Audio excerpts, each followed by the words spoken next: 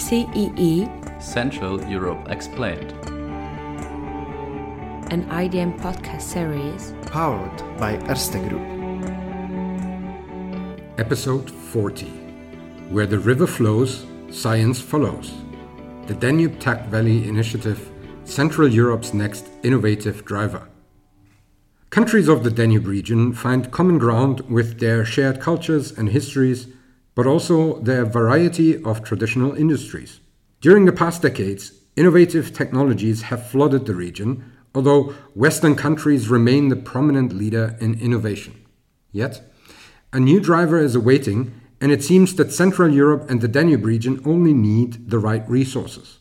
The Danube Tech Valley Initiative aims to actively use the region's innovative wealth to create a vibrant hub of industries and technology. Supported by the global think tank Globsec, the DTVI sets the goal of building an innovative ecosystem in the Central European region. Which concrete opportunity does the Danube Tech Valley Initiative represent for CEE? Which obstacle lies ahead, especially regarding the potential regional and EU-level dichotomies? I am Sebastian Schäffer, Managing Director at IDM, and I asked these questions to Wilhelm Molterer, Chairman of the Globsec Board of Directors, as well as former Vice Chancellor and Finance Minister of Austria.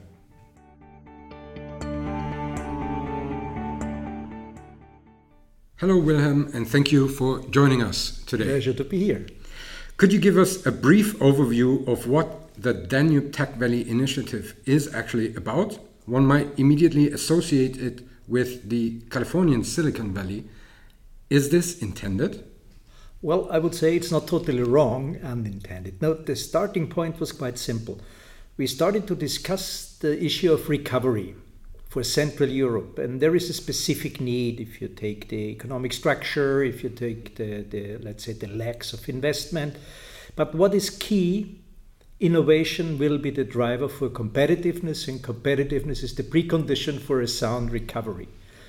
That's the one thing. And the second thing was, we were absolutely, I would say, unhappy realizing that the recovery plans are just nationally oriented. But economy is based on a regional concept of an ecosystem.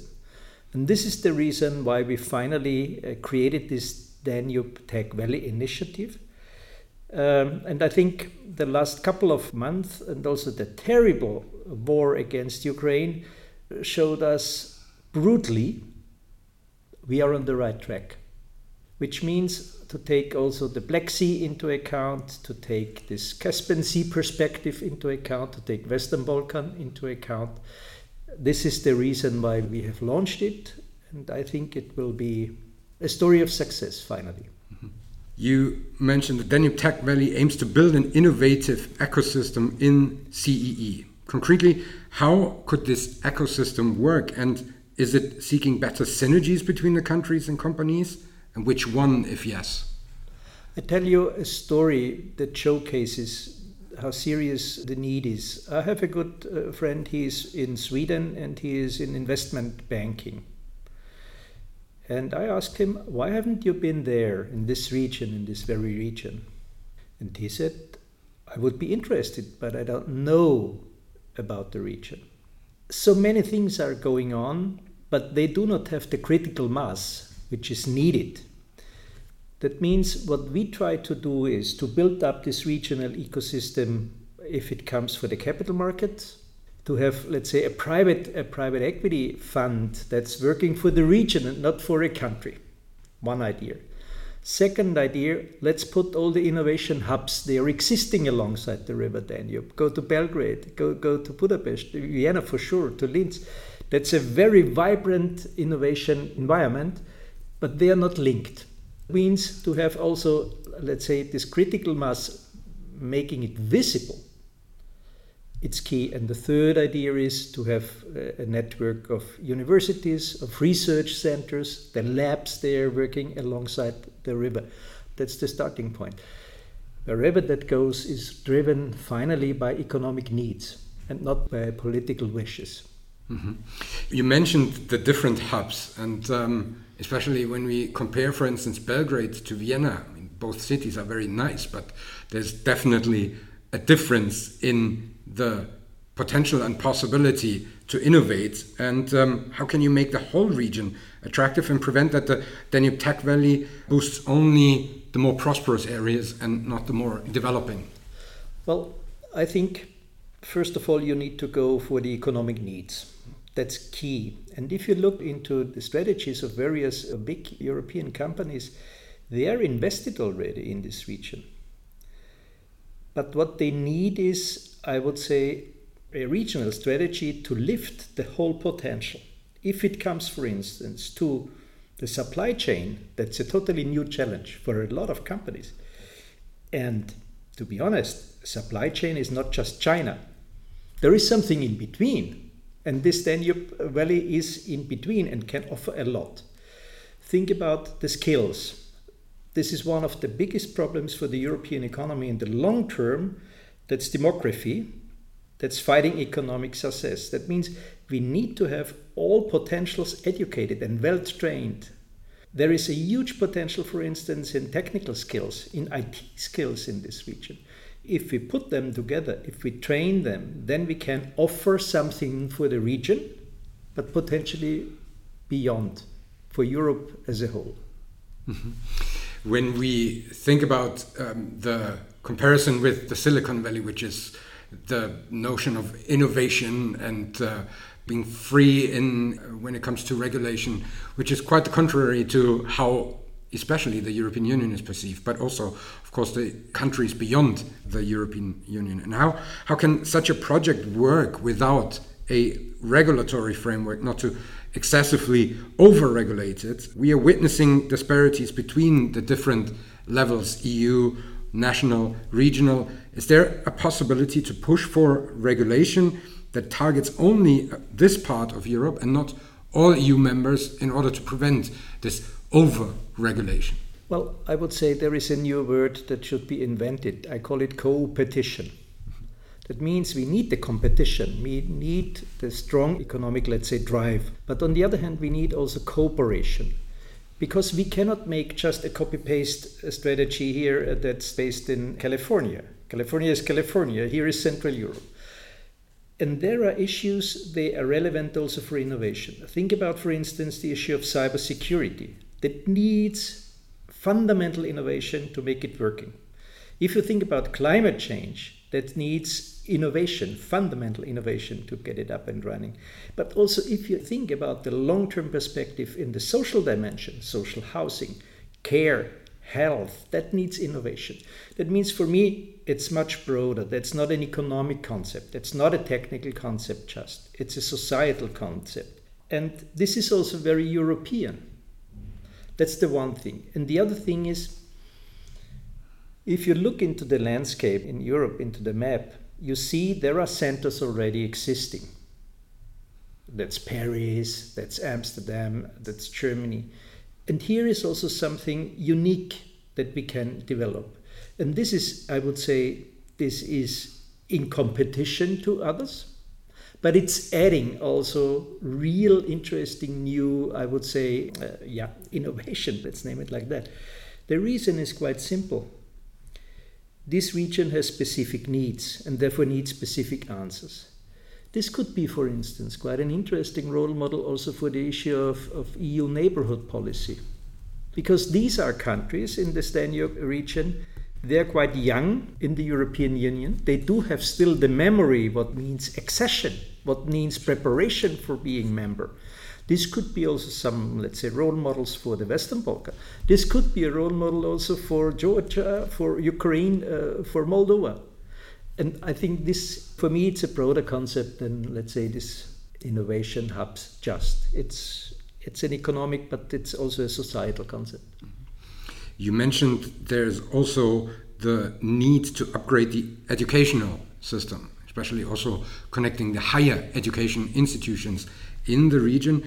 And we need money to finance this. Mm-hmm. And how feasible is it to support each country equally? Because once again, I see a challenge arising that we already see, for instance, in other networks regarding higher education, that there's always this gap between the money that is financing researchers, for instance, in Serbia, and the money that is financing researchers in Austria. That's already an ongoing struggle on a European level. Is there anything that would contribute through this initiative? Yes, I think there is something in. I would say potentially it has to be really, I would say it has to be brought alive. You have some elements here in this region, they are really key. You do have, for instance, the vocational training and vocational education, at least in part of this region. Vocational training means more or less to combine the public contribution to education plus the private one, means also the needs from the enterprises. This is a fundamental jewel. Why not to expand this idea of vocational training, for instance, towards the higher end of education, towards universities? Second thing is, for instance, lifelong learning. I'm pretty much sure that if digitizing the economy and the society will work, and it has to work, this means we do have, on the one hand, the need for reskilling people, but we do have also the need for training them for totally new challenges and new jobs. Second idea. A third idea is, and here one can also take credit from the experience in the States, or also in some parts of Europe. Private money in higher education is still sometimes a four-letter word. That's a pity, because this drives innovation. And also to open these, let's say, universities or public institutions towards private engagement in a classical PPP structure, this would be really a driver. And last but not least, there are elements where you need a strong cooperation with public money. If you think on quantum computing, for instance, it's obvious that no one can do it by himself or by herself. It needs cooperation. These are elements where I think we can contribute. Thank you. The initiative recently has been launched during the Globsec Bratislava Forum in June. And of course, now I would be very much interested, what are the next steps to achieve at least some of the things that we have discussed today? Well, first of all, we try to make something happen around this capital market initiative on a regional basis. And the reason is quite simple. We have in the meantime in this region quite an advanced venture capital environment created over the last 5 to 7 years. But what's lacking is the financing of the next step, means the growth phase. If we offer something together with public guarantees, promotional banks like EIB, and private money, this could be a type of regional private equity fund that's really helping to close this gap. Second, we are working on a, I would say, virtual landscape, innovation landscape, to make, for instance, all unicorns visible. You can't imagine how many unicorns in this region are existing, but nobody knows. I certainly don't. Nobody knows. And if you go, for instance, to an investor in the US, he wants to know. So means to create this radar screen or this screen, for instance, to make this visible. A third idea, what we are currently discussing, very practical. This terrible war led to some quite interesting, let's say, developments. One of them is a lot of people, young people with IT background, are leaving this region. Where are they going? For whom are they working? Are they working for European companies? It's not a given. To offer this type of pooling for these specialists could help to close the gap between the needs of the business and, let's say, this wave of people coming into this region. These are concrete elements. For next year, we are planning potentially here in Vienna the Tech Danube Valley Summit, to make also, let's say, a bigger public statement into this. We have the support from currently the Slovak and the Austrian government. I think others will follow by definition. I hear a lot of interest from countries where they might not totally fit into the Danube concept, because the interest is a bit broader. I got, for instance, requests from Poland. Poland is definitely not in the River Danube basin. but why not? It's a target country of the IDM, so absolutely, why makes sense. not? Why not? Yeah. Well, thank you so much, really, for this conversation. It has been very interesting, and I think a wonderful final episode for the second season of Central Europe Explained. At the end of every episode, we always ask our guest for a piece of art, literature, or music that is connected to the topic that we have discussed. And of course, also in this episode, we would like to know something in this regard, a recommendation from you. Well, the obvious would be the Danube Waltz, but it's not. There is a CD, the 4 big Bs: Bach, Beethoven, Brahms, and Bartók. And it's performed by the Januszka Ensemble. A wonderful, let's say, group of musicians. You have a combination of really classical music. You have the combination of, I would say, it's not folk, but this very traditional music out of this region. And they are performing in a way you can't imagine. Januszka Ensemble, the 4 big Bs. Wonderful. That is a fantastic recommendation for the end of this season. Thank you very, very much again for taking the time and discussing the Danube Tech Valley initiative with us today. This concludes not only this episode, but also this season of Central Europe Explained. And we are very much looking forward to continue the discussion. Thank you very much, Wilhelm Molterer. Thank you.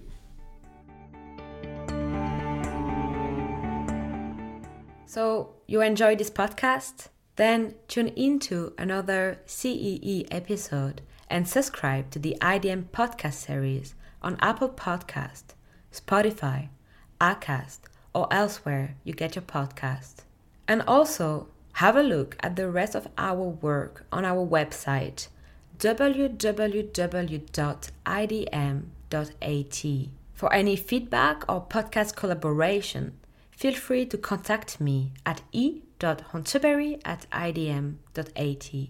The email is in the description below.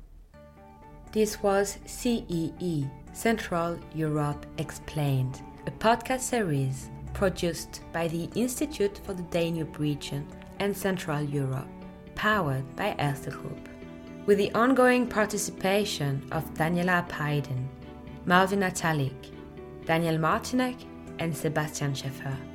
Production and editing, Emma Honteberry. Proofreading, Jack Gill. IDM Podcast. Institut für den Donauraum und Mitteleuropa. Institute for the Danube Region and Central Europe. European Perspectives. Regional Actions. Cooperation and expertise since 1953.